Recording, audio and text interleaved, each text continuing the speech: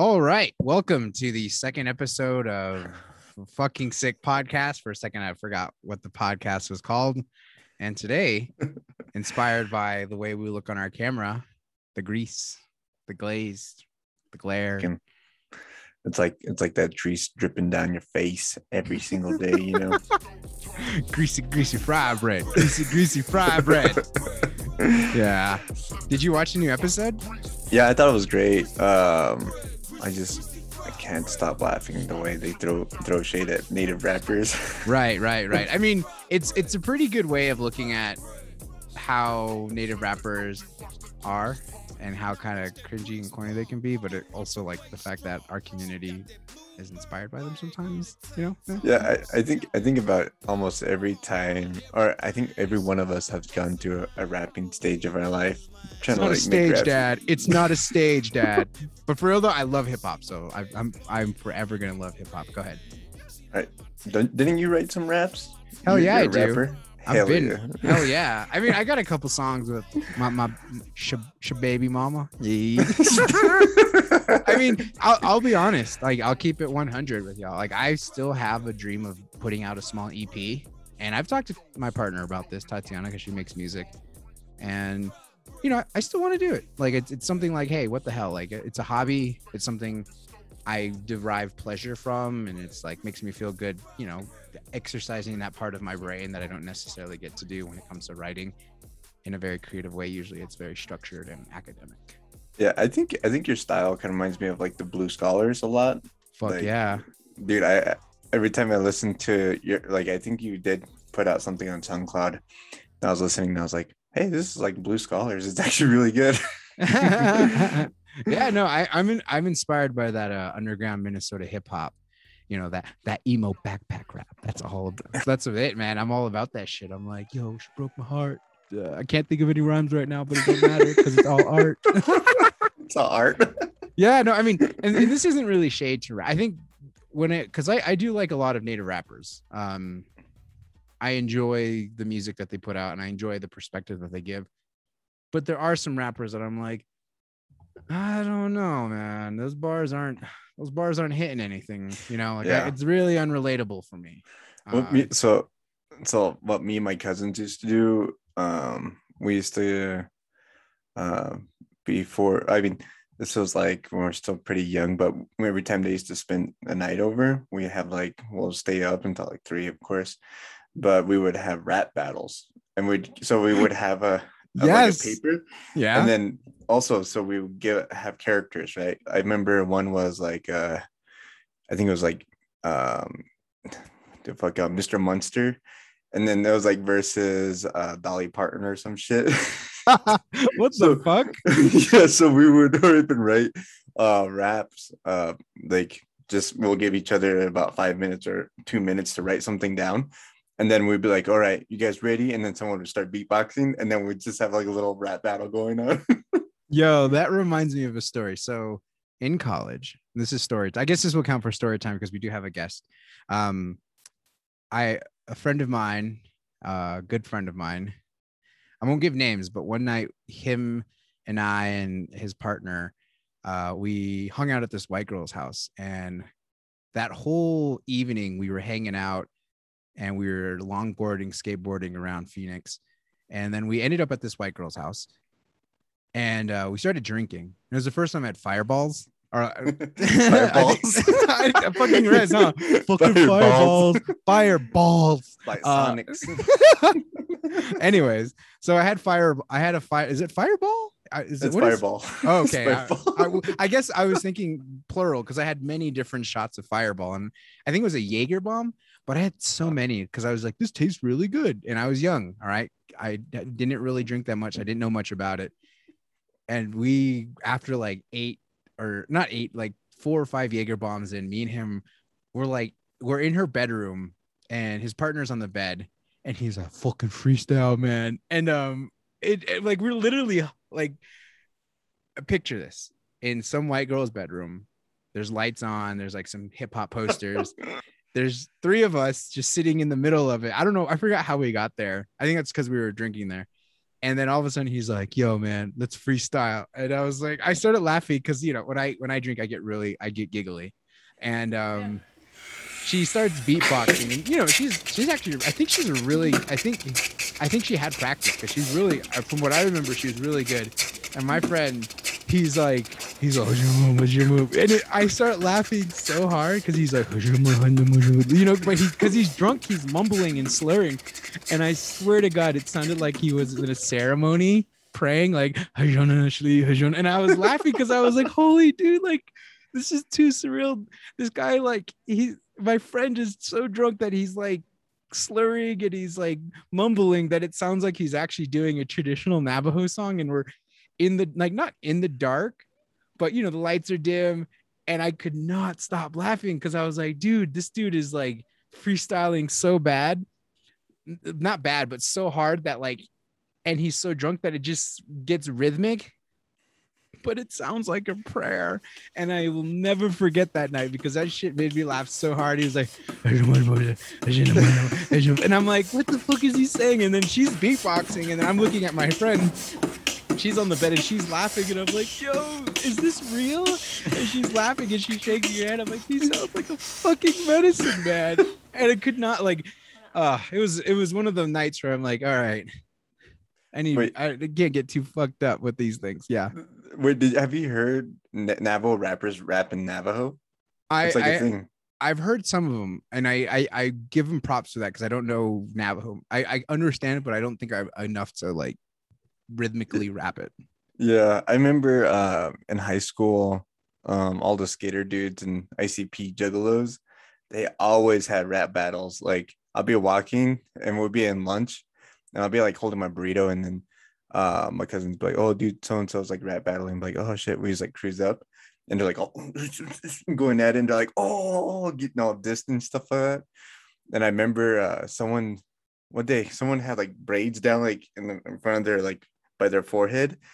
And then I remember one of the rappers was like, I'll grab that, make you like move around or some shit.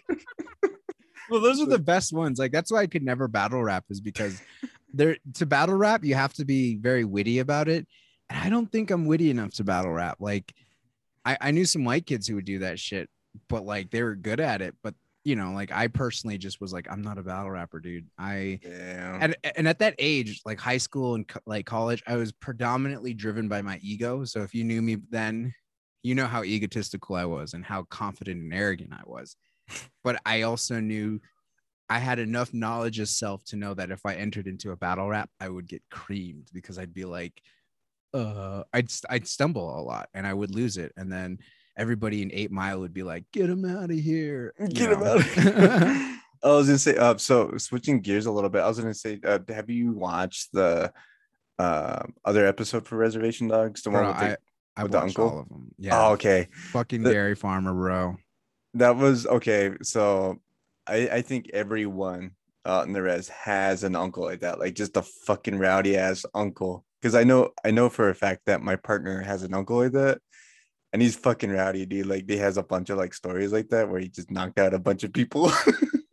Bro, I think that's the beauty of that show is they do a really good job of writing stories that are very relatable to natives. And I'm trying to avoid the binary of like city natives versus res natives, because to me, that doesn't exist as much. Like there are still some small distinctions, but at this point in the late stages of capitalism, our experiences are blended together. And when I saw that uncle, I was like, bro, it didn't remind me of an uncle, bro. It reminded me of a grandpa. Like there's some grandpas I know that I'm like, fuck, dude, what are you talking about? Like, yeah, I used to beat up white people, man. Fuck them. Like, and who are like reinvigorated by this land back. Oh, fuck it, let's fight these folks for land back. And I'm like, yo, chill, bro. Like, I'm like, I love the enthusiasm, but you know, and they're like, oh, crack a bottle. I'll make a knife out of it. Like they're shards. Imagine if you got all the rowdy uncles and grandpas and just like armed them and then be like, hey, let's go get some land back. And then imagine them against like the Proud Boys. Don't you compare Navajo revolutionaries to fucking white European ethno-nationalists. It would like totally fuck them up. Oh, you mean like against them? Yeah, like, Okay. like you're like a battle. Okay. I thought you were making a comparison. No, I agree. I think there's a lot of like spirit and spirit in there, a revolution spirit, you know, that's in there that have just pent up rage and knowledge. And they're just like, you know what? We're gonna take it back. All of it back, you know. Give me that AK. I'll take it back myself. Fuck it. Just give me a 22, damn it. I don't need no AK. Give me a can of give me a tall boy and a fucking AK. I'll fucking do it, man. Fucking 22. Let me just, you know, I don't even need weapons. I got my spiritual weapons. And it all transforms into a skinwalker. But I like it when Gary Farmer is like, what do you say? He's like, who the fuck are you calling a shapeshifter? Like spat. He spat down. Oh man. What? Oh shit. Oh, that's my phone. I was like, what the fuck is that? I know, I was like, damn. I thought it was on your end. It was like, I was like, what the fuck? Yeah, it kind of threw me off. I was gonna say, yeah. So going back to the Gary Farmer. Yeah, no, I mean it's very relatable. My favorite thing though of that whole episode was them censoring the owl eyes. Oh I think that's such a great piece of humor that to me like exhibits like it's combining like sentiments that are quote unquote like in modern modern technology and media consumption where you censor certain things out, but it's like, what if we were to censor things that like certain indigenous people, you know, are supposed to censor, you know, like we're not supposed to kind of go in that direction. And that shit was hilarious. For me though, I was wondering why they didn't censor the whole owl. Cause you know, I mean, as I understand it, for Navajos, you're supposed to censor the whole owl. Like you just don't fuck with that. Or you like close your ears or like you do a little prayer when you hear the ooh, you know? So that's, I was like, that I thought that was a great moment. That was a high moment for me. Yeah. I when I was watching it, I remember I just lost it as soon as that all came up, and I was like, "What the heck?" And it was interesting because the person that wrote it, I think, is Navajo too, but also I think that it's kind of like a, I guess, pan-indigenous kind of view. But you know, we all have our how do you say, not problems, but we have our customs about owls, and but I also saw a lot of community backlash, and I thought that was interesting too. Right. I mean, there's always something someone has to nitpick, you know, or not. I shouldn't say nitpick because that sounds like I'm being an asshole about it. Yeah, but there's always something people. Yeah, like I mean, I get it. Like, actually, I don't get why they critique that thing. I thought it was hilarious, and you like that's the whole point. It's supposed to be funny. Yeah. But I thought another thing was freaking hilarious is with that uncle's old stash, like, you know, his old weed stash. Like, what the fuck? Oh, on the most recent episode, I thought, before we get into the most recent episode, but with the weed stash, I do know some uncles that grew their own weed and they literally like buried it and they forgot where they buried it.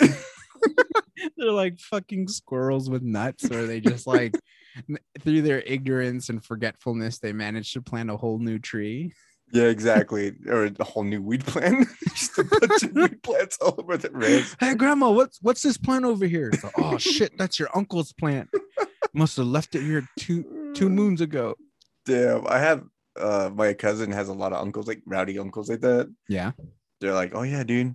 They're like they like literally dug a big hole, like a 5 foot by 5 foot kind of like hole, and then they like put all their wheats in there, and then they like covered it with plexiglass, so when someone came over they just threw like a big old rug over it.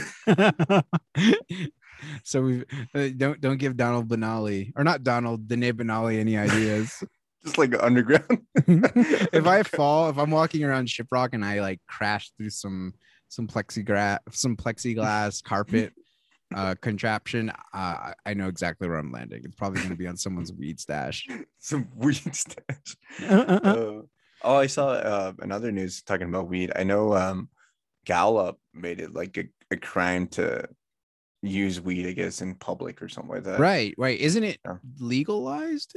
It's legalized in New Mexico, yeah, but they made it illegal to like use it in public. Yeah, which is weird. Yeah, I think I know what you're talking about. Someone on Facebook was like, "Yo, told the person off in person in a very I thought that vulgar was way. I thought that was hilarious. Like, fuck you. And I was like, damn. Think I'm an asshole. Well, fuck you. And it was on Facebook too, and tagged that person in it. And I'm like, geez, like that's some direct action right there. Let's see if that gets the goods.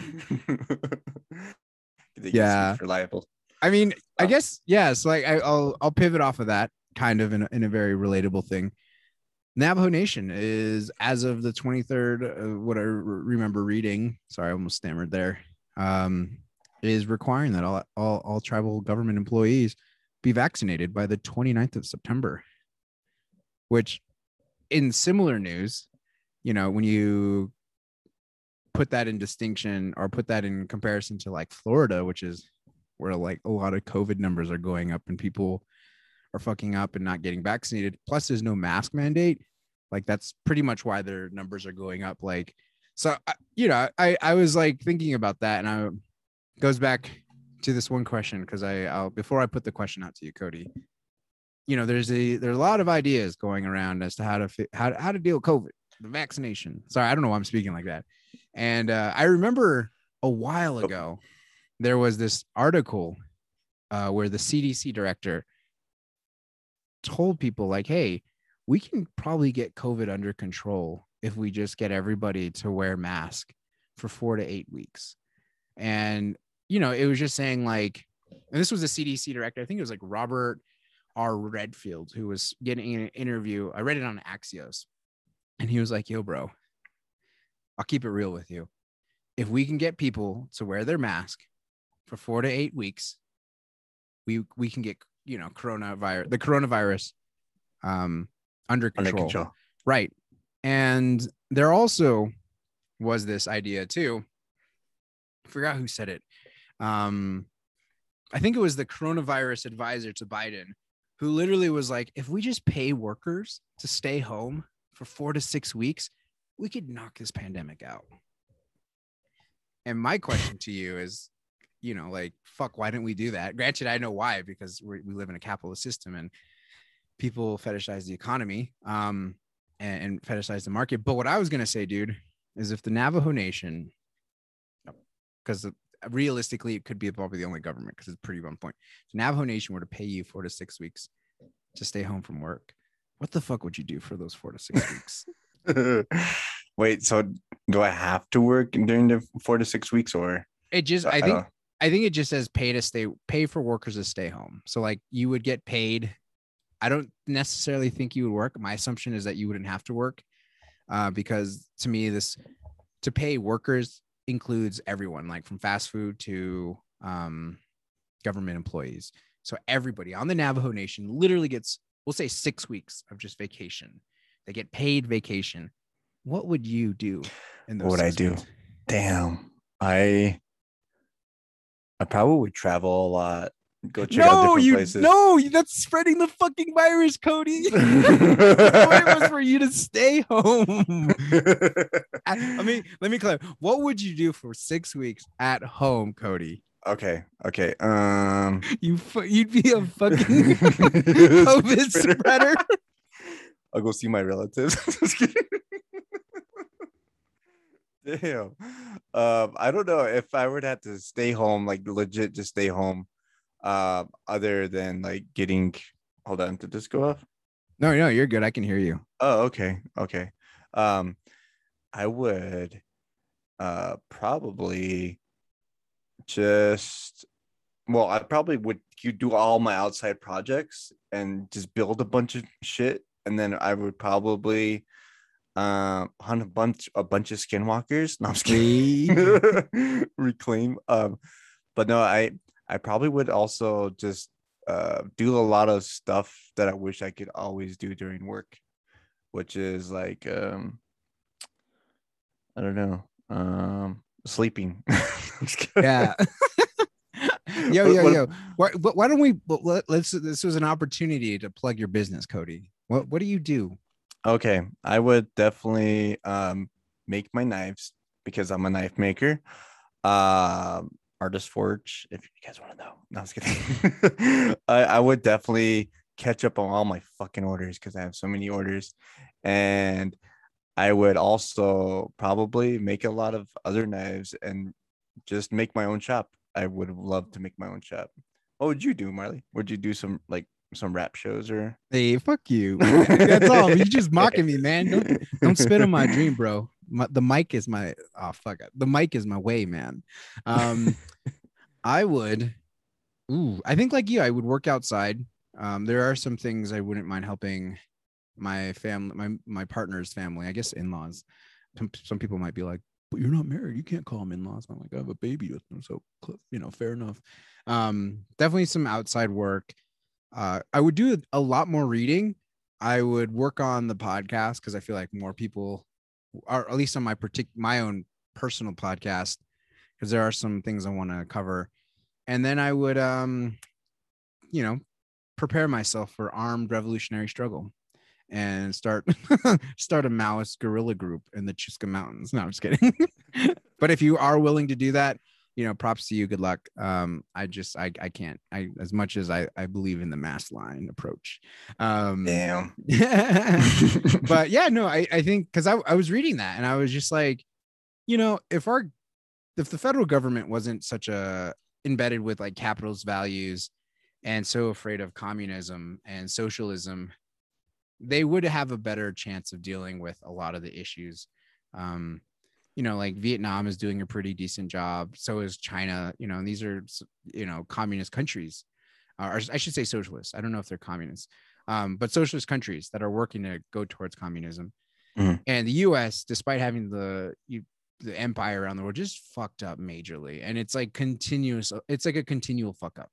And thankfully we live in the Navajo Nation where there's some like rationale that's not centered on market driven forces or accumulation. Like they're actually willing to look out for their people and their government. I'm sorry, looking out for their people. And in this case, Nez is like, hey, mandate still stands. I personally think maybe we should kind of move back to the lockdown, but that's just me. And so and we have a lot of restrictions in place, like 50% capacity. I think Navajo school students under 12 have to stay at home, and they, there's a lot of Wi-Fi places. I shouldn't say there's a lot, but there's more than there were before. Mhm. So yeah, it got me thinking. I was like, people can talk shit about the Navajo government, but hey, we did pretty. The government did pretty good. I'm the government. I'm the government. That I'm Big Brother. Dude. No, I definitely, I think one thing that I saw with the pandemic is that people started to see that there's more to life than just working. And, a lot of people were like, hey, maybe we should like work from home, or maybe we should have more time with our families. And like one major thing I also saw was they started to realize the downfalls of capitalism, which it needs to be market driven. You need labor, definitely need a lot of labor in it, but exploitation of that labor. And that is not, it's not self-sustaining, especially when a market goes down. And then I think one thing that I also started to notice was like the views of medical care and Medicare and healthcare. And I think the sad thing was that when people went in and got if they had COVID and then they would have to go on the ventilator and stuff like that, they would have to still pay for that after they left. And I completely agree that we should kind of go back and just kind of hang out at home, but that also brings upon, a conglomerate of other things. But if I had the ability to stay home, which I'm going to be in the legal profession, and my whole drive is literally to have my legal office in back of my house. That is the most sketchy law practice. Hey, where's your office? Oh, come with me in my backyard. It's like in the shack. I want the fucking res, like Hogan. I'll do that, all red style. Having a Hogan. I feel you. But one of the things I wanted to talk about while we were here is the fact that the COVID pandemic is really demonstrating the cult aspect of capitalism, or I should say the death cult of capitalism, in a sense Yeah. that in capitalism, people aren't valued. It's profit over people. And I think it was one of the politicians, I don't remember if she was a senator or representative, Marjorie Taylor Greene, I think last week was like talking about, I don't know if you saw that video, but she's like, yes, the waiting rooms are full, but you know what? Waiting rooms are always full. And this is waiting rooms in the hospital. And she's like, not just COVID. And then she adds kind of one of her final points was, we're human. We can't live forever. You know, like it's like, no, but we can maintain life to a longer extent that people don't die prematurely, which is like part of capitalism, is that people, some populations are valued less based on race, their gender, their sexual identity, even their age too. Yeah, even age too. That like they're willing to be, people are willing to sacrifice these people, which goes back to that one fucking, like, remember a long time ago. Was it Jeb Bush? Talking about Jeb Bush? I think it was Jeb Bush. Well, it was. I'll say what I'm thinking, and then if it's connected to yours, you can say that or just completely go for it. Yeah, but my thing was when that old person was like, I'm willing to. I think it was like this old white dude was like, I'm willing to die for the economy. You know, like it's this part of this mentality that the economy is separate. You know, that it's its own entity, like God in the sky. But it's like, I'm willing to sacrifice myself for the economy so the youth can keep going. And then one, I think it's some lieutenant governor from Texas was like, they were suggesting that grandparents should be willing to die for the U.S. economy. As a senior citizen, are you willing to take a chance on your survival in exchange for keeping the America that all America loves for your children and grandchildren? And if that's the exchange, I'm all in. And it's like, oh God, what the fuck? Yeah. Like, this is where we're at. Like, you know, and that's what I'm saying when I say capitalism is a death cult. So is that what you were talking about with Jeb Bush? Yeah, I think it was Jeb Bush. Jeb Bush, your brother. It's good to be out here today. Did someone mention my brother Jeb Bush? Please clap. By the way, that was George W. Bush coming in. He's our guest. Hello there, Navajo Nation. I see y'all got a mask mandate, so you must not care about your freedom. So George, what would you do for those 6 weeks if you stay home? Well, I don't know. All I do is just paint pictures of people I've killed in my Iraq war. It's pretty therapeutic, if you ask me. I really haven't been doing anything since my presidency. Wow. Thank you, George W. Bush. What about you, Bill Clinton? How would you do it? What would you do? Oh yeah, I was like, fuck, I wasn't ready for that. Sorry, George Bush just left, and Bill Clinton never made it because he's got some serious issues. He's trying to separate himself from Jeff Epstein. Maybe we'll have Bill Clinton on the next pod. I was kidding. No, fuck that guy. I mean, fuck both of them, but. Oh man. So yeah, Jeb Bush. I'm sorry, that was a big tangent on my fault. Oh no, it's okay. Yeah, I think Jeb. That's one thing I also noticed is that like people. Well, for me, what I noticed up here in Idaho, is that people don't want to put their mask on, and then they're like, we don't need to do that because we appreciate the First Amendment. And I was like, oh my God, why do that? Well, it's called because it's God's given right, Cody. If you'd read the Bible, you'd know that God said you get individual freedom and the free will, depending on what religion of the Christianity belief is dependent. It is non-existent, dependent. That's true, brother. That's true. Thank you. Thank you for coming on to the pod to talk about the First Amendment or Second Amendment rights. First and second, man. You can't. There ain't no third after that. You only need your first and second, if you ask me. The right to say anything that's not politically correct, and then the right to arm bears. Mm-hmm. What I think wrong with this generation is that they're all politically wrong, while I'm politically correct. Oh shit. Anyways, so I don't know if Crystal can hear us. Hey, Crystal, can you hear us? We were mid rant talking about. Yeah, I can hear you guys. This is like what I know. Is this the same podcast they were talking about? Sorry about that. Just some context. I just came in with like you guys with your accents. You missed George Bush. He left like 30 minutes or like 3 minutes ago. Yeah, George Bush was on. Bill Clinton never made it though. No. No. So Cody and I, we started this podcast talking about the recent episode of Reservation Dogs. I don't know if we've seen it or not, so we don't want to give spoilers, but if you want to give your thoughts on that. Then we transitioned into coronavirus talk about the Navajo Nation's mandate for employees to get vaccinated. And then we kind of just started talking shit about capitalism and how it's a death cult. And then we were talking about the individual freedoms. It's been weird. It's been a weird recording session. Most definitely.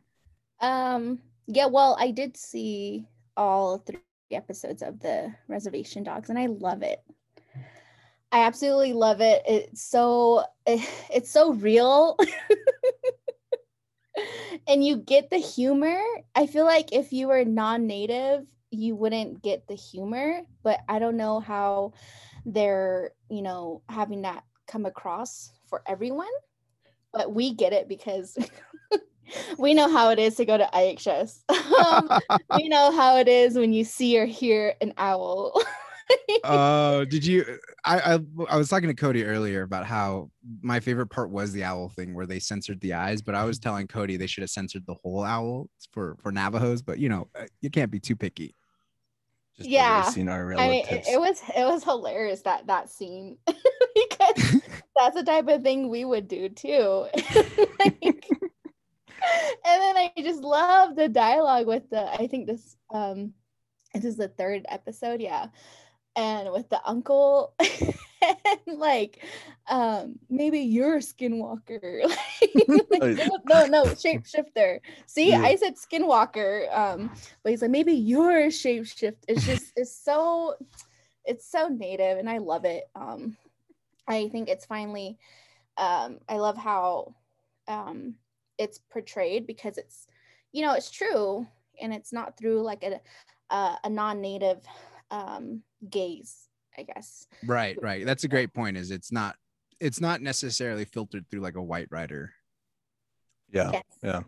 Which has been a problem in the past and frustrating. So most definitely. I think this is kind of it's relieving, and I love how everyone is putting in their 2 cents in it. And honestly, I haven't heard anything bad about it.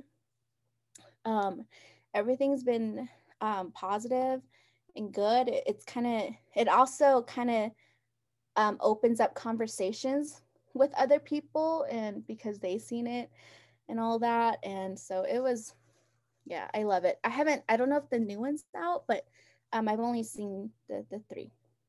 Yeah, episode 4 is out. It's great too. I think, well, I want to spoil it for you, but the first scene is pretty hilarious. Yeah, I think as Navajo people who've encountered the certain group of people, you might find it interesting. You might find it hilarious, actually. That certain group of people, a very certain class of people. And then the what is it? What is his name? Dallas Goldtooth, his character with the oh yeah, the spirit horse. Oh man, it was so funny. And then he just really talked himself up, and then he mentions how he never made it to battle because of the gopher hole. Good, Marley. No, I was gonna say, like, that shit made me laugh so hard. Like when he's like peeing behind the bath or behind the dumpster, and he's like, "Oh, if that was me, I would have speared that little one, that white kid," And I was like, "God damn!" Like, the humor is just perfect. Like it's not catered to white people because they, I've had some people say like, "Hey, what does this mean?" And I'm like, you know what, you got to know what it means. I can't really explain it. And I never heard this analogy of like white bullets. Oh, and yeah. it being sugar cubes or just sugar in general. White man's bullets. Yeah. First the white man brought disease, then he brought diabetes. Yeah. Then he brought the pops. Oh man, I went to Indian Market and I saw him. Oh, you saw the police officer, His Pops name, or Biggs? Was it his Biggs? name? It's like Zan or something like that. Yeah. Is he really tall? Okay, so my view was not great. I was like on a rooftop having lunch, but I could see, seen him walking, but he has this walk too, like his stoic native. He walks I like don't know. how white anthropologists describe natives walk. He's got like that gait, and he's like, and he does like this thing where his shoulders go a little back and forth, and I'm like, damn. Yeah. With his boots. But from what I've seen, just from on top, he's like an average, average native build, height also. Where you're like, Zan, hey Zan, hi. He's like, oh, walking by, excuse me? Yeah, I saw you on that one show. I love you. You can be my cop. When I say a cap, I don't mean you. I just mean every other cop. Yeah, no, I'm glad you liked it, because like Cody and I were talking about it and we had no issues with it. But we probably should introduce you, because folks are probably like, I mean, I feel like maybe some people might recognize your voice and your name, but could you introduce yourself to the listeners? Okay, yeah, kind of weird how I just came in and no, it's cool. I think it was very, very natural, to be honest. All right, well, for our listeners, I'm Yat She'e Crystal Littleben Yinishia Kintlachitni Nishlim, my Idash Gijni Bashichin, being Petoni Dashiche Auto Betani Dashinale, Twananesize, 8 Isidant Nasha, the Tenekana a Adish Yaho a. And na dina has a shnache do kon dina college de a banashnish. Program coordinator a nishlindo Navajo Culture Arts program with Yahiki a banashnish. For our non-Navajo listeners, my name is Crystal Littleben, and I am of the Red House clan, born for the Coyote Pass clan, which is so funny because we come with so many jokes with being born for coyote. And my maternal grandfather's clan are the Deer Springs clan, and my paternal are the undercover slash we recently learned is actually leaf people clan. So that's something that we recently learned within our family. Is that a rare clan, if you don't mind me asking? Yeah, it's actually Bitani, so it's rare. I haven't met anyone else who had that, but it's in the clan system. It's written there, so I'm like, okay. Yeah. But so that's kind of weird to try to transition that my fourth clan to that. But I'm originally from Tuba City. I was born in Tuba City. My mother and my maternal grandparents, my mother's side, they're all from Tuba City.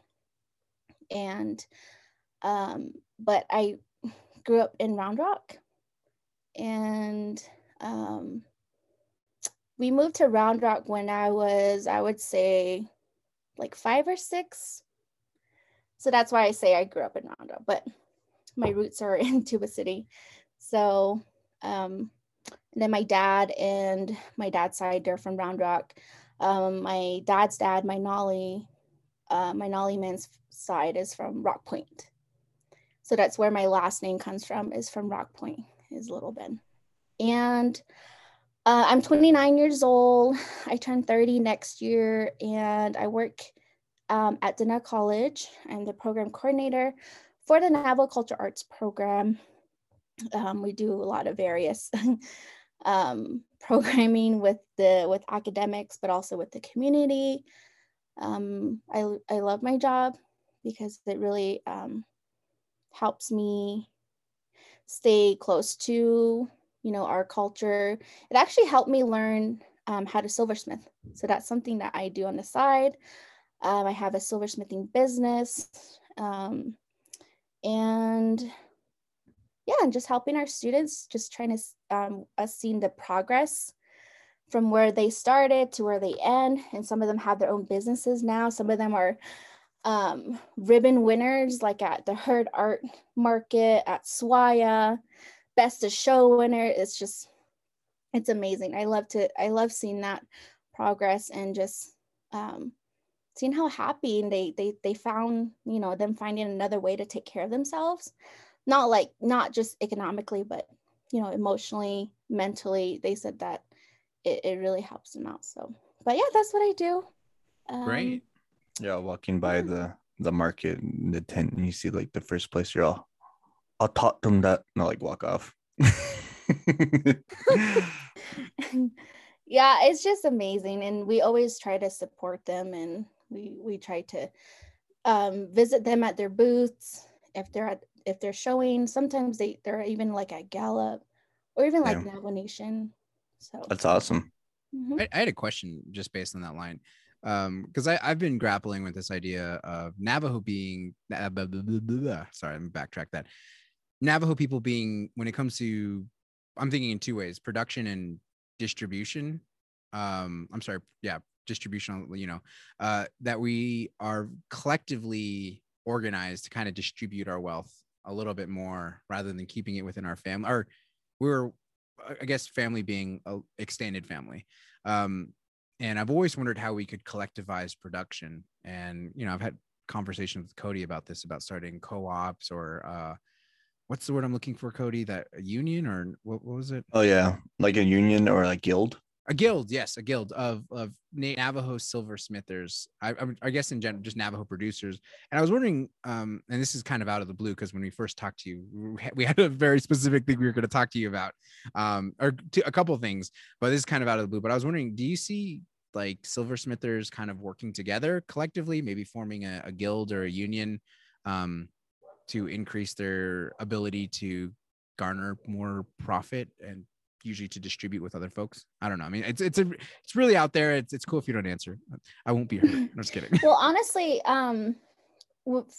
before I got involved within the arts through the program that I work for now, I honestly thought it was just competition. Like they're trying to one up each other, all these artists. But when you get to know the artists and the reason why they're doing it, and we work with a lot of artists too that we would consider master artists, and we bring them in to teach our students or to host workshops, and they're always down for that, and they're always willing to teach other people what they know, the stories, the songs.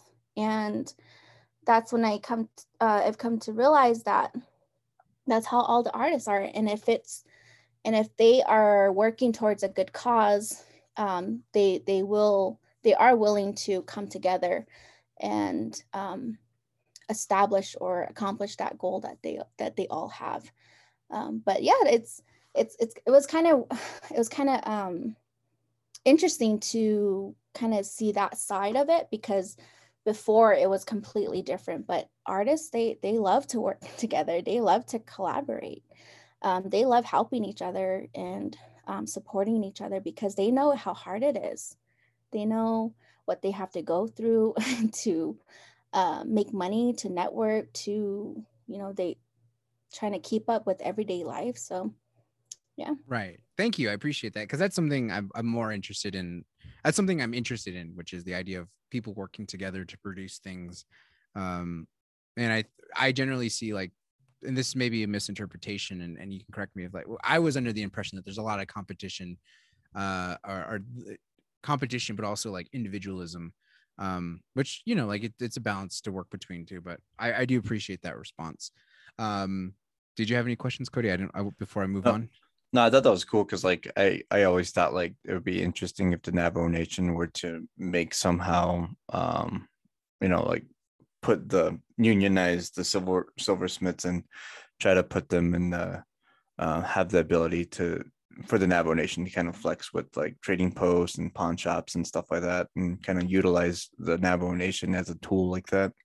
But it sounds pretty cool that, like, that they actually come together and help each other out when they need it. I know my partner, her dad is a silversmith. Her whole family is silversmiths.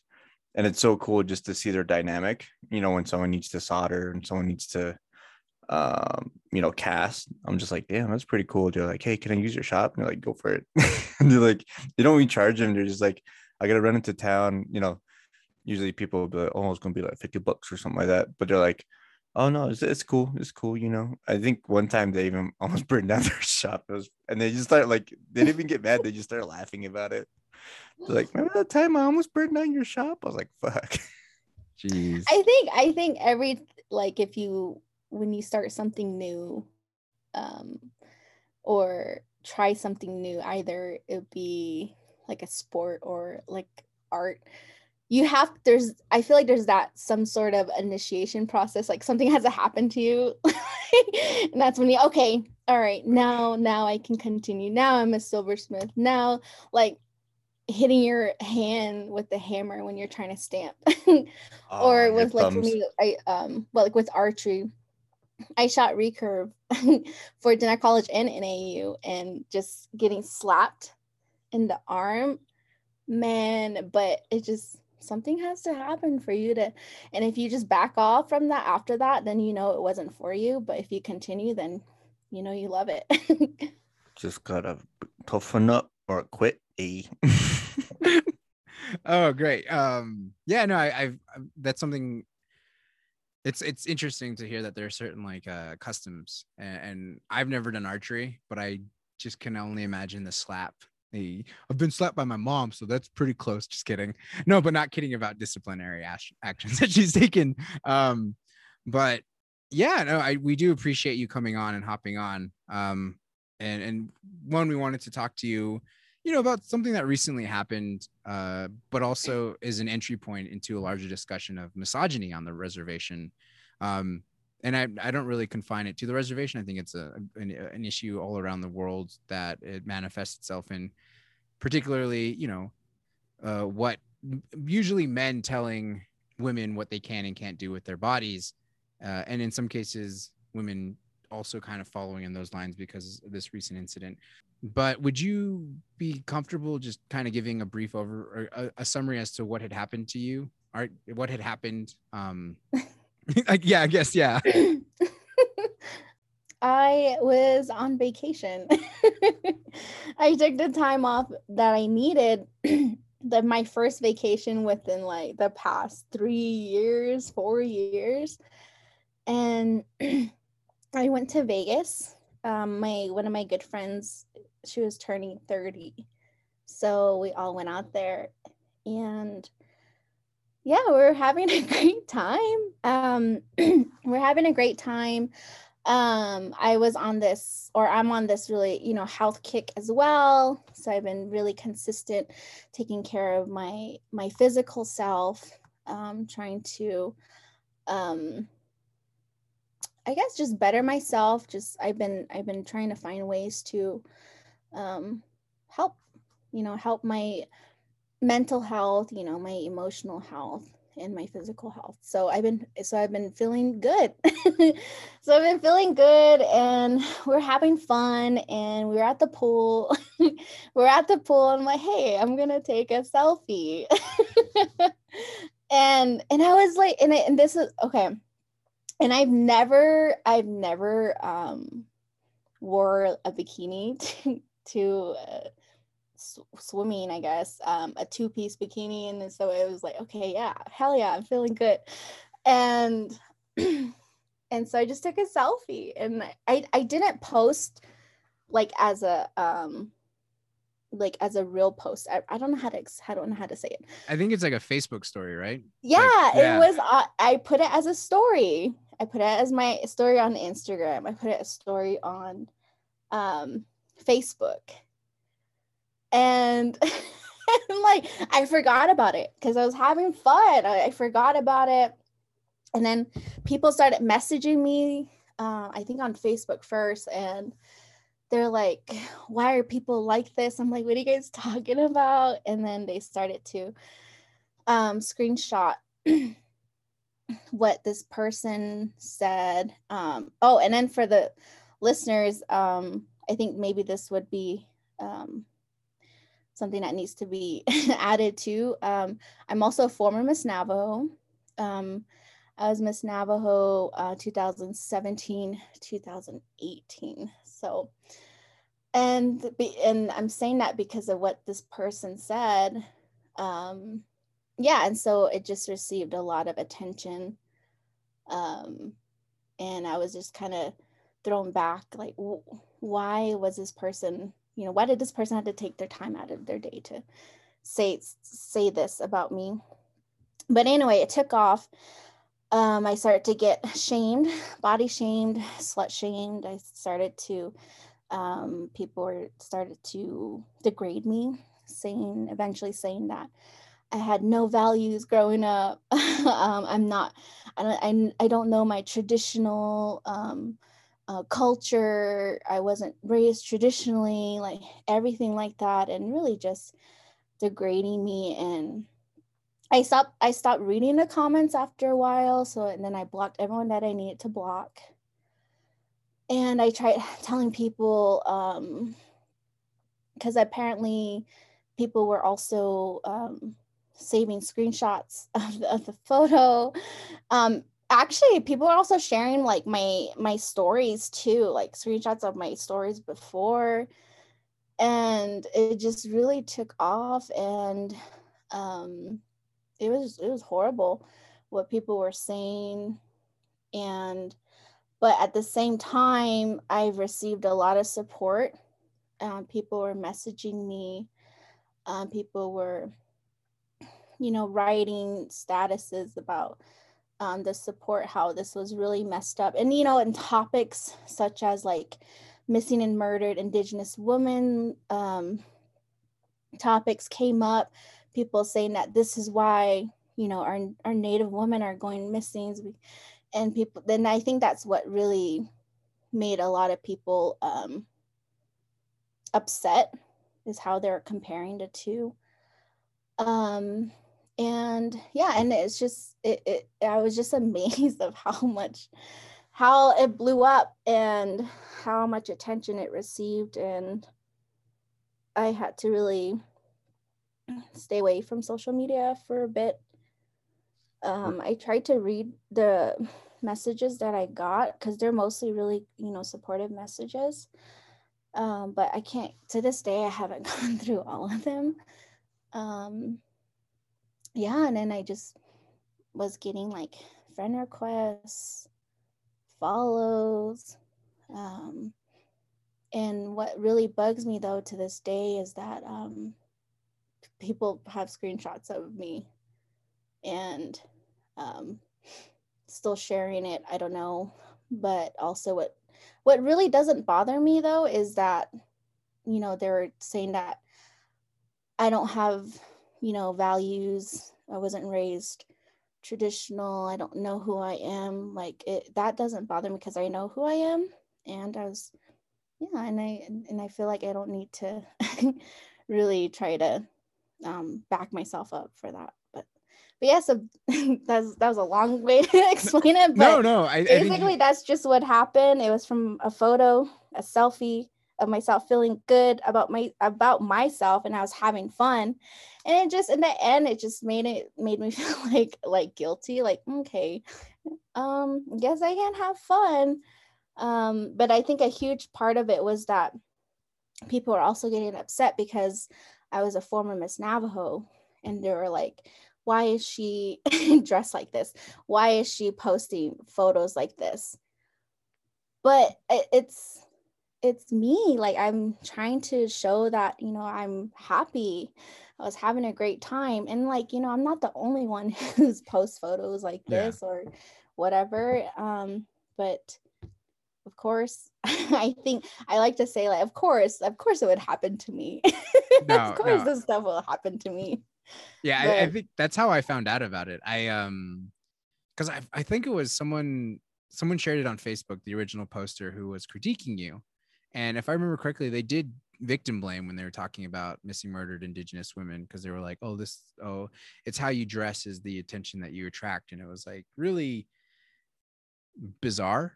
But I think the way I understand it is it's pretty common. I shouldn't say it's common that people would react that way, where it's coming from a very conservative point of view, where victim blaming comes into, and then talking about like body shaming and how people should be dressing.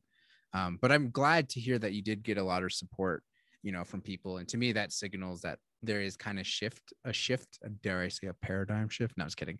Like a shift in thinking and how to deal with this, because I don't know if it's something, and maybe, you can speak to this point, is just like, I just don't think that's something that would have happened maybe 5 or 10 years ago, like people supporting you and what you're doing. Versus, I think that we've come a long way within like the span of 10 years, just based on how much social media has been utilized and how much information has been disseminated as to countering patriarchy. So, if you want to speak on that, it's up to you. And then Cody, I don't know, do you have any comments? Yeah, I was just gonna say, like, I also came across it.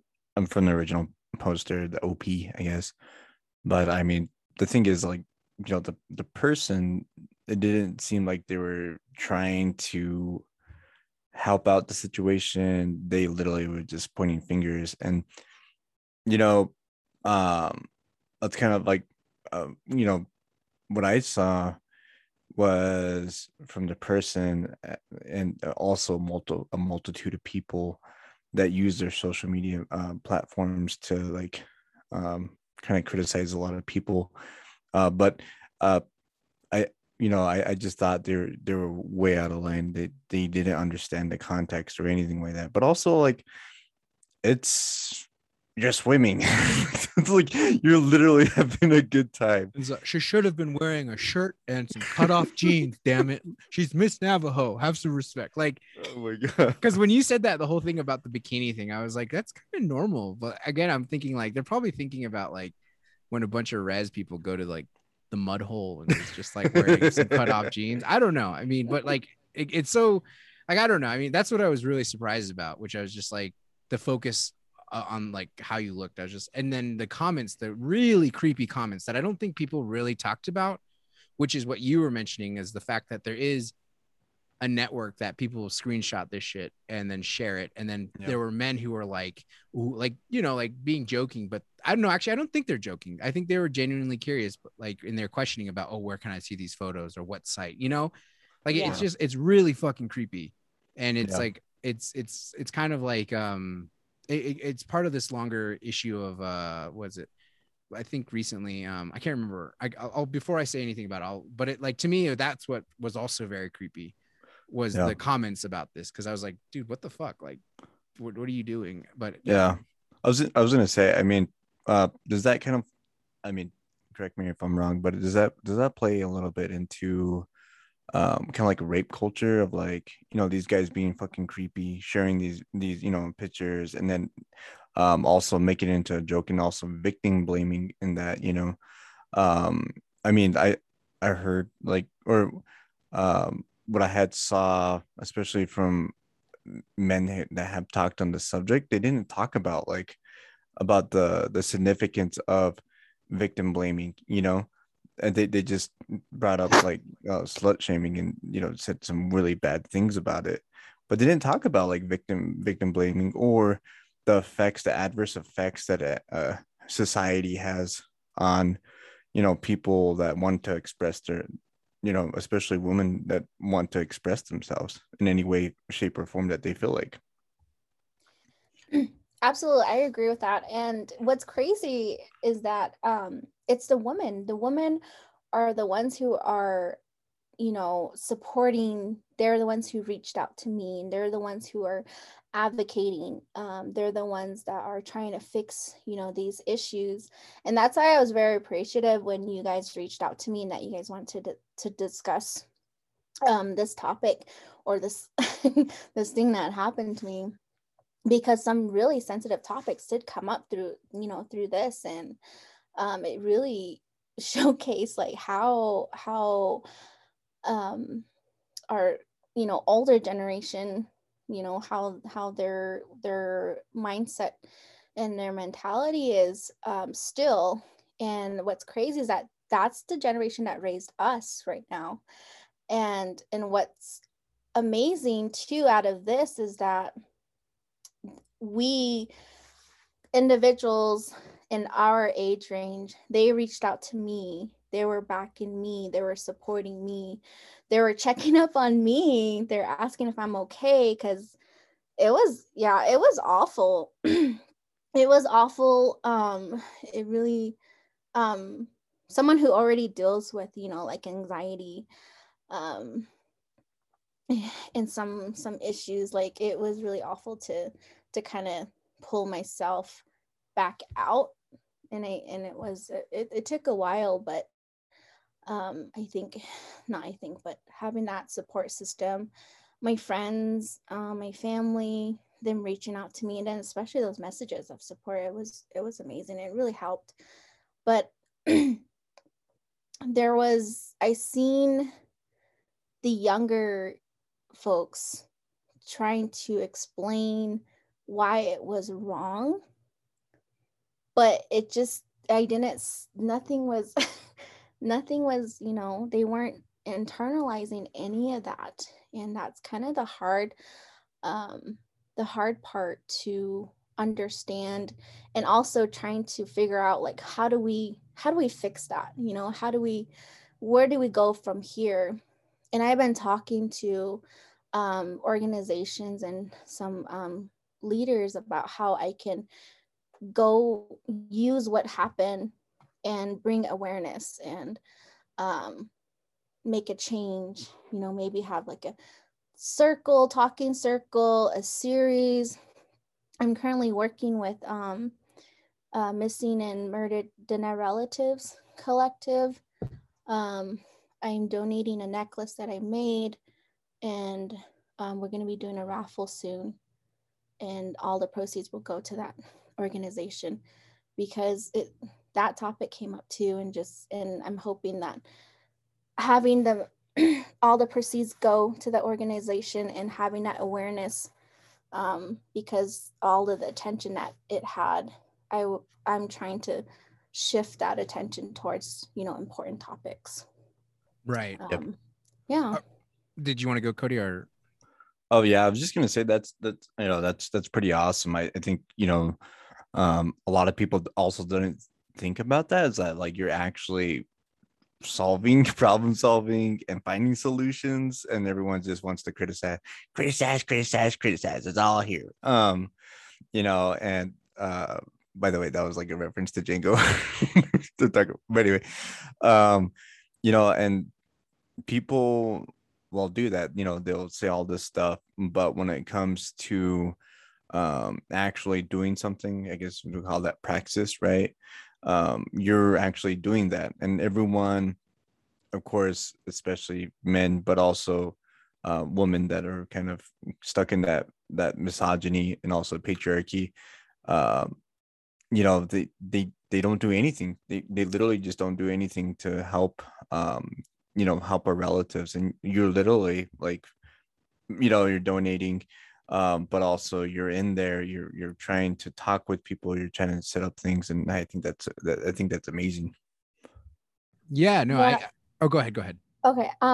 Yeah, and I hope I hope that men will, you know, will step up and, you know, try to make a change, or try to, you know, advocate for our women and for I guess the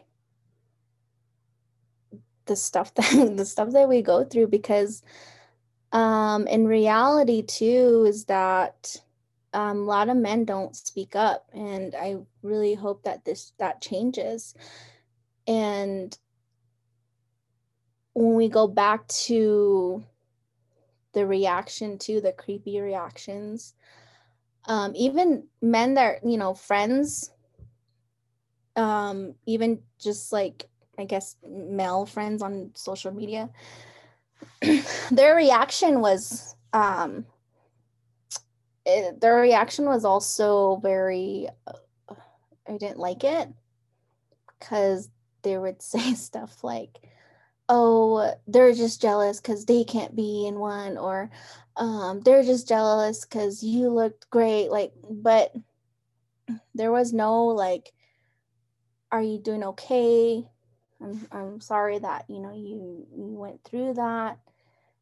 They're kind of adding to it, you know, that gaze. They had Yeah. the same gaze that was in the comments is the same thing that they said to me in a different way, though. Right, And that right. was text. You know, It sounds like kind of creepy. it sounds like they were continuing the sexualization of like, you know, of your body. Even if they thought it was like, oh, this is a compliment, you know, it's like, well, there, you know, that's the root of the issue, is maybe the fact that bodies are overly sexualized. Yes. But sorry for interrupting you. Yeah. Yeah, it just like you said, they did. I feel like it just continued, and it didn't really help with anything really. But you know, that's my hope, is I hope a lot more men, especially our Navajo men, step up and just be support systems of their, you know, Navajo women. And yeah. Yeah, I was gonna say, so I know, you know, we as men have to hold other men accountable, but from your perspective and in your work in the MMIW and also MMIP, what is, I guess, one thing that you can say, that like words of advice for if we do see something like this occurring for us men, what can we do to kind of help tackle, or I guess how, I guess I don't know what the word is, but to help alleviate a lot of stress that are put on our women folk. I think a lot, what would help a lot is just to listen and be informed. Be informed of the many perspectives and many ways that, you know, that you can help. It doesn't even have to be speaking up. You can help in different ways. There are many ways that you can help and support our Navajo women and protect, you know. And but it just goes back to listening and being informed. And I think a lot of our Navajo men, they do need to do some research and be be informed. Fucking read a book. No, I'm just kidding. No, No, you know, all seriousness though, I think, you know, if there are Native men listening, you know, I think I think it's important to, one way that I've, you know, had to work into my being after getting called out so many times, or called in, right? And I guess called out too, was that when you're holding other men accountable, it doesn't have to be a public call. Like, you could just send them a message and be like, hey, don't like, tell them what they did is incorrect, explain why, you know, send some readings. And it's very uncomfortable, you know, but it's necessary. Like, I think most dudes who do feel that way, and this is who do feel that way, are generally maybe just because they've never actually held men in that kind of accountable position where they've put them there. It's kind of always just been like, well, that's my homie, you know. As someone who's practicing it, it's still very uncomfortable, but you know, it's something that we need to do. Yeah, So I was gonna. Oh, go ahead, Cody. Good, Marley. Good. Finish it up. No, that was it. I was just gonna say that, and then my last thing. Yeah, I like this, the idea that like we kind of like what you're demonstrating is that we have to move on. We change, and I've heard some men say, "Oh, well, that's just their thinking from their time," but it's like, yeah, but that doesn't really, you know, give them a pass. You know, like we should be actively trying to change their minds regardless. And to me, that's really important work on men's point of what we can do, is just like really shifting how we think about these things.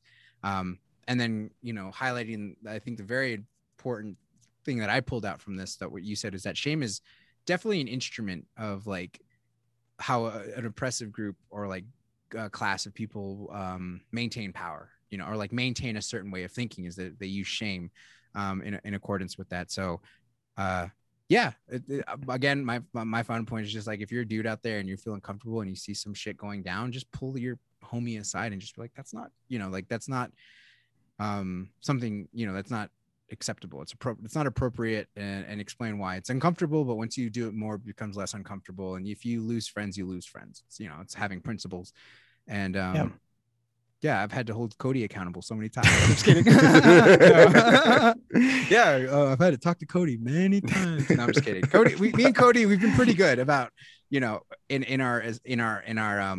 interactions with us, and trying to like double check, like, did I come off this way, or is this an appropriate thing to do? I think our Native men also, they're afraid to, I guess, well, not that it's not. They're afraid to put themselves out there. They're afraid to be vulnerable. I think, and that's not their fault, for them to think that, because of how we were all raised, how Navajo men are portrayed. But I think to all the Native and Navajo men were portrayed. But for those listening, for those Native men listening, it's okay to be vulnerable. It's okay to be connected, with your feelings, your emotions. We're not going to shame you for that. We're a whole new generation.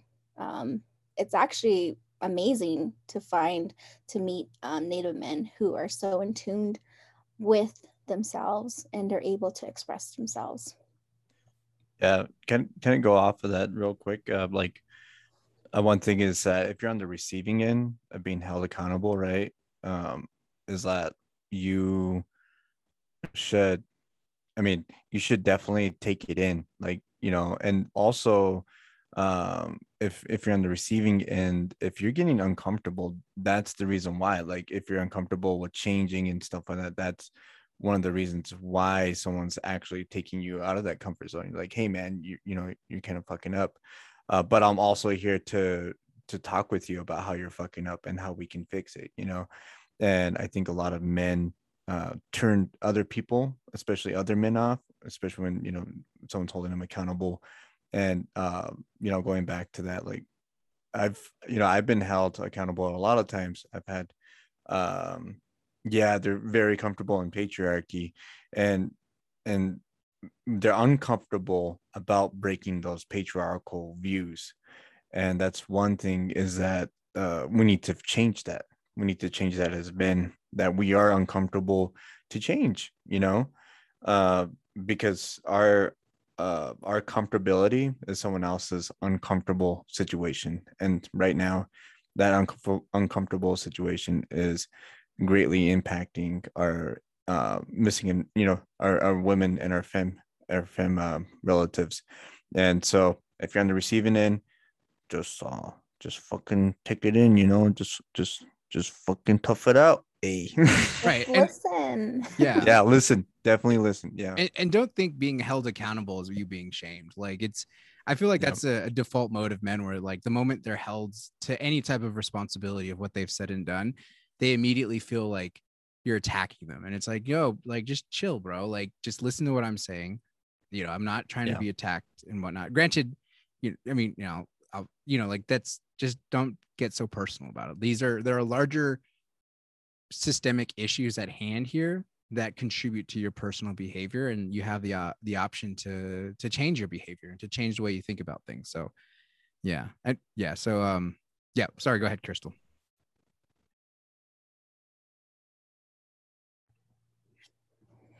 No, I encourage, even now at this time,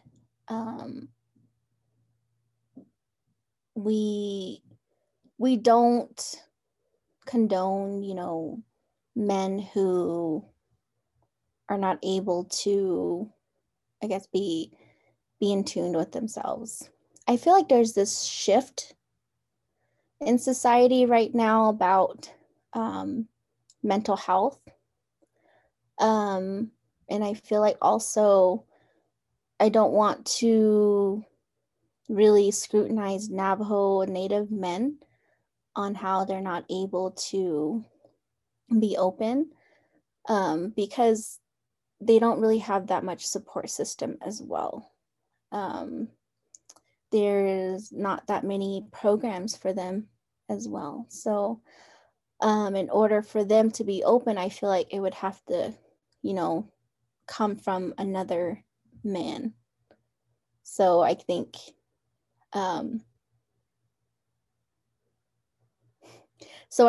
that creating a dialogue between men and men, and like you guys said, holding each other accountable, I think that would go a long way.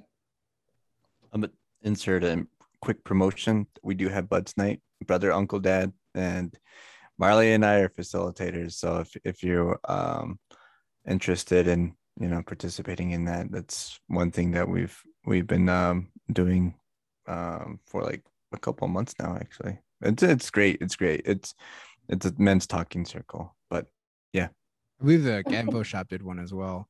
I also just wanted to.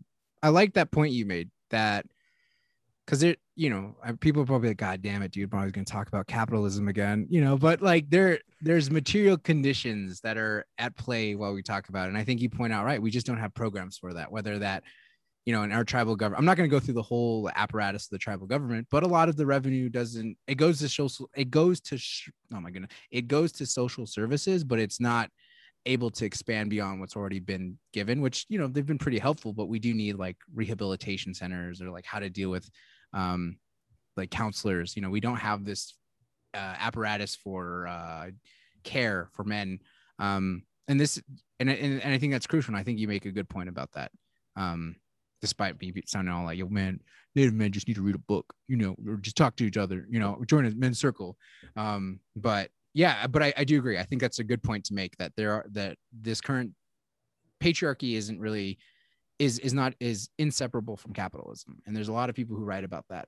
But anyways, I'll leave it at that before I go on a long ass rant for no reason.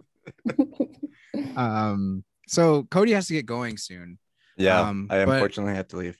I wanted to maybe spend last 5 or 10 minutes just talking about your work at Dene College as the program director, because you did go to Indian Market, right? And you were, it's all, don't want to confirm, on the record, I want you to say. Off record? Yeah. I want everybody to know you didn't post anything on social media. Just kidding. But now what's sad is that I'm so cautious now when I post on social media. No, I mean, it's understandable, especially with how like things, I mean, with the networks, the Navajo gossip, and how things spread pretty quickly. Yeah. So with this program, what are some horizons that you see your program kind of accomplishing? And I'd be really curious to see, like, what kind of direction you want to take it, and what kind of aspirations you have for it. So the Navajo Cultural Arts program is, we've entered our 6th year. It's a grant funded program. And we help master artists connect with emerging artists. And so there's that intergenerational transfer of knowledge within our Navajo cultural arts. And we want to, produce more Navajo cultural arts artists. And our program has actually done a lot to this day. What we see for this program is actually to continue being sustainable through the Dene College schools. Right now, we're transitioning our programs to be kind of function through 2 different schools, which is the School of Dene Studies and Education, and also the School of Arts, Humanities, and English. So we eventually want to hand off our program to the schools because we can only fund this program for so long unless we would constantly apply for grants to fund this program. But since we also have an academic portion, we also run a Navajo Culture Arts certificate program. And our students, they can emphasize in Navajo silversmithing, Navajo moccasin making, Navajo basketry, Navajo pottery, Navajo weaving. And then we also recently established the Bachelor of Fine Arts program in Navajo weaving and in Navajo silversmithing, which is one of a kind, and you can only get that education here at Diné College. And recently creating a minor in Native American Studies and also in Navajo Culture Arts, and soon a minor in Navajo weaving and in Navajo silversmithing. So this program has kind of spearheaded a lot of programs that started here at Diné College, and we do want it to be sustainable when we kind of back off, but we also want to continue to see our students becoming artists. We want to continue to see our students eventually getting their MFA and coming back to the college and teach, say, Navajo silversmithing, or to teach Navajo weaving. So that's our goal, is to produce artists and for them to come back and to teach our students, more students, teach our people. And yeah, and we do a lot of community outreach. We have lecture series, we have workshop series, we have Navajo language series. Yeah, there's a lot that we have done under this program, and yeah, and it's really such a community-based program. What are some upcoming events that y'all have coming up? Oh, we currently are working with our representative, Jasmine Blackwater Nygren. She reached out to our program. They want to do an exhibit with us. So we're currently working on an exhibit that's going to be at the Arizona State Capitol. And I reached out to our current students and our alumni if they can submit pieces for it.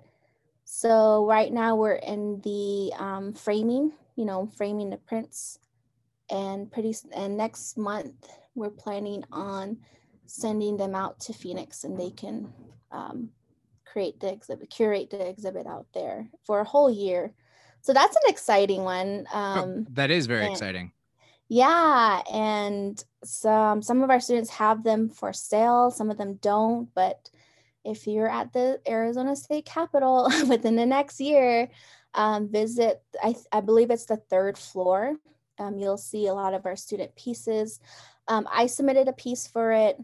Our former grant manager submitted a piece. So it's, that's something that I've been working on the past 2 months. Is it a variety of things?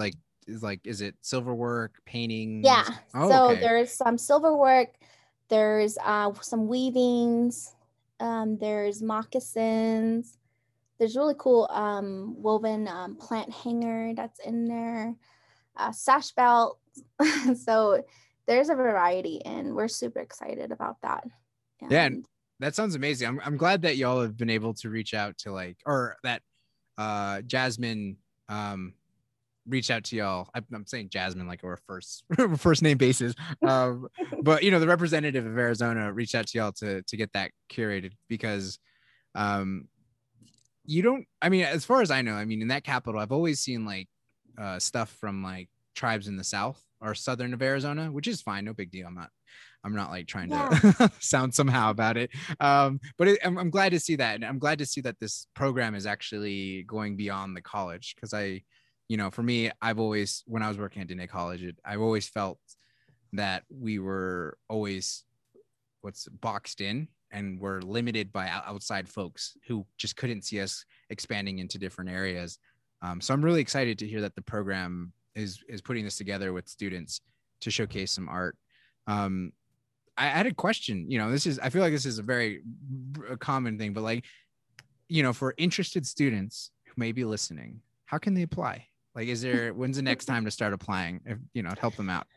Well, so we offer our certificate program and BFA, of course, under Dana College. So you would just have to go through the same process that, all prospective Dana College students go through. I think some people kind of think that we're kind of separate, in CAP and Dana College. No, it's all one. Apply the same way you would to Dana College, and you can get into the courses. We used to do it in a cohort basis, but right now it's just anyone. You can get the certificate or your degree, on your, at your own time, at your own pace. Yeah, and Dana College, they're doing their half off tuition this semester again. I'm glad you mentioned it, because I was like, I don't remember if the tuition's half off. Yo, this is like the perfect time to like get some credits and get a Right. certificate. And it's perfect too, because all of our cultural arts courses are online. They're virtual. Our Navajo language courses are virtual. Like that never happens. That never happens. Of course, there was that transition, like when we had to completely go online, it was kind of hard for us to figure out, like, okay, how are we going to continue our cultural arts courses? But we did it. I went to our instructor's house, did video recording, created, lessons. We currently do issue out bundles, materials for these courses. So it's doable. We've had students from like as far as New York, take our moccasin making class. And I was going to mention that. Yeah, I knew some people out in the Southeast that were like, yeah, I took a class at Dana College after I mentioned that I work there. And I'm like, what? How did you take a class? And then is online. And I was like, oh, okay. Well, and then I always felt bad because like, I'm Navajo and I've never taken a class, but I was talking to my partner. I was like, I should probably take a class. We've both been thinking about it. So oh my gosh. I might get certified. And the fact that you could get your BA, BFA for half off the tuition, it's just crazy. It's just amazing. I don't know why people aren't taking advantage of it, but and I think they're also doing this. If you do well this semester, your next semester will be free tuition. What? I know. I was like, wow, this is like once in a lifetime right now to just get a certificate or to get a BA or BFA. Exactly. And it's such an opportunity. I don't know, but we can only say so much. And right. Hopefully, well, that's what I was saying when we had to go out to Santa Fe to market and recruit for our BFA program and the certificate program. But we had a lot of interest, and it was great. It was great to see. Oh, we also ran into like former students, former staff, former faculty. So it was great. If that's if that's a sign of how well the program works out, a lot of these people are probably selling at the Indian market or have some kind of stand in or near the Indian market, right? Is that how? Absolutely. Like with our NCAP program, like I said earlier, they're now, placing at Indian market. They're now placing at, Herd Indian market. They're now placing at SWIA, all these other markets. And not only with NCAP within the cultural arts, but we have our other BFA students that, paint, photograph. They're, doing the same thing too. And what was awesome too was that in Santa Fe, there are three markets going on. So basically anyone could have, gone out there and, if you make something, if you're an artist, you could have sold out there. So, but it was really nice. It was really good vibes. It was really nice to talk to artists and And I was like, okay, well, for me, it was either, am I going to work or am I going to sell? I feel like it would, if it was me, I would have been, am I going to work, sell, or buy? And I would have been like, oh, I don't know what I'm going to do. I can't buy anymore. I can't buy. But I did apply to the herd market, and I did get in this past year. So I was a part of the herd Indian market. So that was a really good experience. Although it was virtual. So, and then I didn't apply for SWAYA, but that's a goal of mine. And I really hope that also encourages our own students of where you can go. And hoping to be an example for that, because I did learn how to silversmith through this program. So, and I love it. And that's one of the main art form that I really enjoy. Heck, I even started a business with it. So yeah, I mean, that's what I'm like trying to, I think that's the beauty of like Janae College, is it offers these kind of courses that provide a technical skill. Cause like sometimes I'm always consumed in theory and whatnot, and I just want to learn something technical. Mm-hmm. And, for Navajos to have that skill set isn't just as a means to support yourself, but also a means of like reproducing knowledge that can be passed on, so that, yes, that intergenerational transfer of knowledge. And not just that, but it helps you take care of yourself. Like if you having a bad day, go to your art. It takes care of your mentality, your spirituality. If that's what what you're after, your emotions, it's just, and it also, lets you reflect on yourself too. And I think I'm trying to sell my program. No, I'm like, let's push it, baby. Let's see what happens. I was like, you can sign up. Just mention fucking sick podcast. No, I'm just kidding. But I guess I'll end it with like this final question, because this is a question I asked Cody. And it was going to be a question I asked all of us. And the question was, well, I should probably put the context. The context is that prior to the pandemic, there was a CDC director who said that if people wear their face masks for 4 to 6 weeks, we could contain the pandemic. And then another person who was the advisor to Biden said that I don't know if it was Biden, actually, it was an advisor to the president, said that if we had just been paid to stay home for 4 to 6 weeks, and I'll say 6 weeks, that we could pay workers to stay home, we would have this under control. And my question to Cody was, if the Navajo Nation were to pay you to stay home for 6 weeks, and the assumption is you don't do anything, you don't even have to do your job, what would you do for 6 weeks? Shoot, I'll be pumping out bracelets, earrings, get back to my weaving that is currently unfinished, just doing a lot of stuff that you try to do, but you don't have time for. For me, it would always be I always gravitate towards my arts on free time, or 6 weeks, man, like exercise, get into something, go fishing, man, it would be a lot of things to do, especially on the res. Yeah, if you're quarantined on the res, there's a lot of things to do. I'm not sure, I can't speak for those that are living in the city. Especially if everything's closed down, I wouldn't know what to do, but that's what I would do. Cody was like, I'm gonna go travel, and I'm like, dude, you're in a pandemic, you can't travel, you're supposed to stay home, or like, don't go to your neighbors, but just like, socially distance. He's like, I'm gonna travel. I'm like, bro, you're gonna spread it again. But yeah, I do appreciate you, and I'll speak on behalf of Cody too. We appreciate you joining us for this conversation.